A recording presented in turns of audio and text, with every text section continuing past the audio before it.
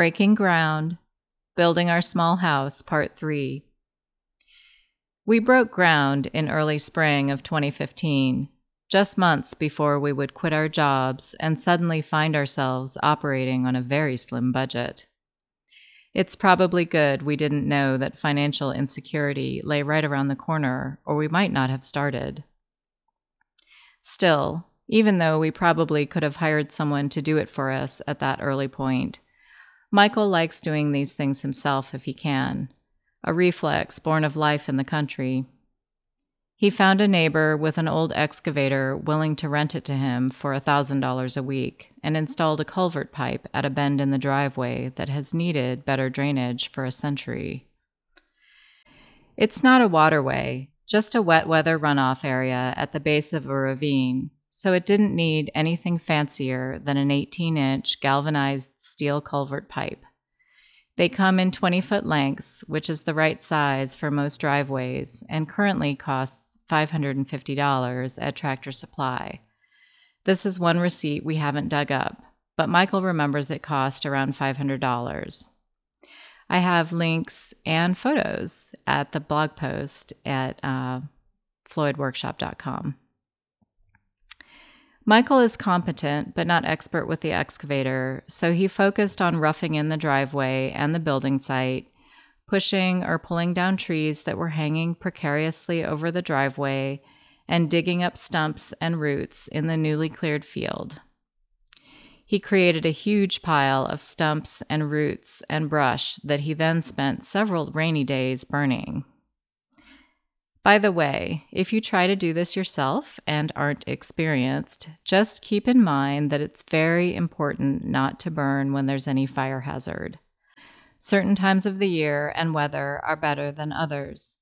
Find out about the local conditions and burn regulations if you're new to the area, and never assume anything. An out-of-control fire could really set you back. It was a charming sight, and I did spend hours watching Michael push dirt around. I think this might be the pointless activity I could watch for hours of stress relief. Some people watch people cleaning houses on YouTube. Michael watches people sawing and splitting firewood. I am not kidding. I could watch earth moving. My nephew was obsessed with all things construction related at the time, and he got to come out and move earth too. The excavator. After a couple weeks of this, Michael's uncle, who owns a farm in the neighborhood, bought a small excavator. He loaned it to us on the barter system that forms the backbone of the local economy. Around here, owning a farm means needing to dig a pond, fix a stream crossing, bury a cow, repair a road multiple times a year. No one hires that done. They usually own the equipment to do it, and Michael's uncle was looking for a way to both help us and also get Michael's help on the farm down the road. Between this nicer, larger excavator and help from Michael's old friend, Bill St. Pierre, who has decades of experience in construction site earth moving, we were able to finish the site prep, including digging the foundation site, digging the septic field, and burying our power lines for basically free. The excavator was a great resource, and we are grateful to Michael's uncle for it, and to Bill for running it for the really difficult, high-skilled work. More on that in a future post. Not everyone will have these kinds of resources, but my advice is to use every resource you have. We called in favors and then spent years repaying them after our house was built. Michael repaid them. The circle driveway. You may have noticed in the photos what looked like a small stand of trees in the way or a kind of roundabout driveway. And I want to confirm that yes, you are seeing correctly. When I first saw the property, I fell in love with a cluster of smaller trees growing together. Michael told me they were sassafras trees, junk trees, not worth keeping. I thought they looked like dryads dancing, and I had to have them. They were right in the spot where we would either need to build our house or situate our turnaround and parking area. I insisted on the circle driveway so we could keep that whimsical stand of trees. People cussed the inconvenient driveway for years during the construction phase, but I didn't care. I'm still glad. They add a bit of poetry to an otherwise modest front yard.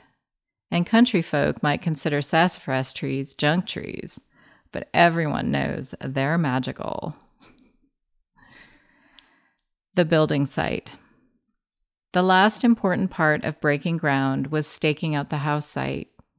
We set out with poles, string, and a string line bubble level to mark off a 24-foot by 36-foot rectangle. But we kept raising and raising the bottom corner stake, thinking our method must be wrong, because the bubble didn't show anywhere close to level. It didn't level out until we got the string up to more than 10 feet in the air.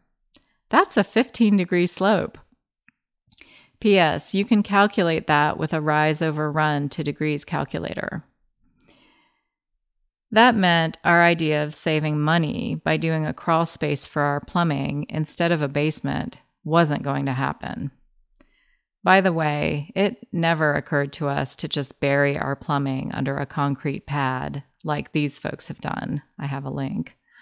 I mean, people are just asking for pain when they do that. We've seen too many people have to tear up their floors and foundations to get to a plumbing leak. Don't do it. This was a steep enough hill to do a full walkout basement. Anything else, like a pole house with maybe a small insulated crawl space area for our plumbing, since we live in Zone 6 and definitely have to protect plumbing lines, would mean engineering costs, not to mention the risk of cold floors. We just couldn't see another simple, low-cost solution. So we sighed and agreed to spend $8,000 to $10,000 we weren't planning on spending to pour a full basement foundation. Not to mention all the added costs involved in finishing or semi-finishing a basement. Michael had a small baby. That was the one time when he would regularly come home semi-freaking out because he had just spent another $800 on whatnots for the foundation. Building that kind of foundation was definitely not in our wheelhouse, so we hired it done. And we made some mistakes for sure, for which I hope we don't pay in the long run. So far, so good. I'll go into the layout, site orientation, and details on the foundation in the next 2 posts. We have both floor plans and concrete forms and drainage to discuss.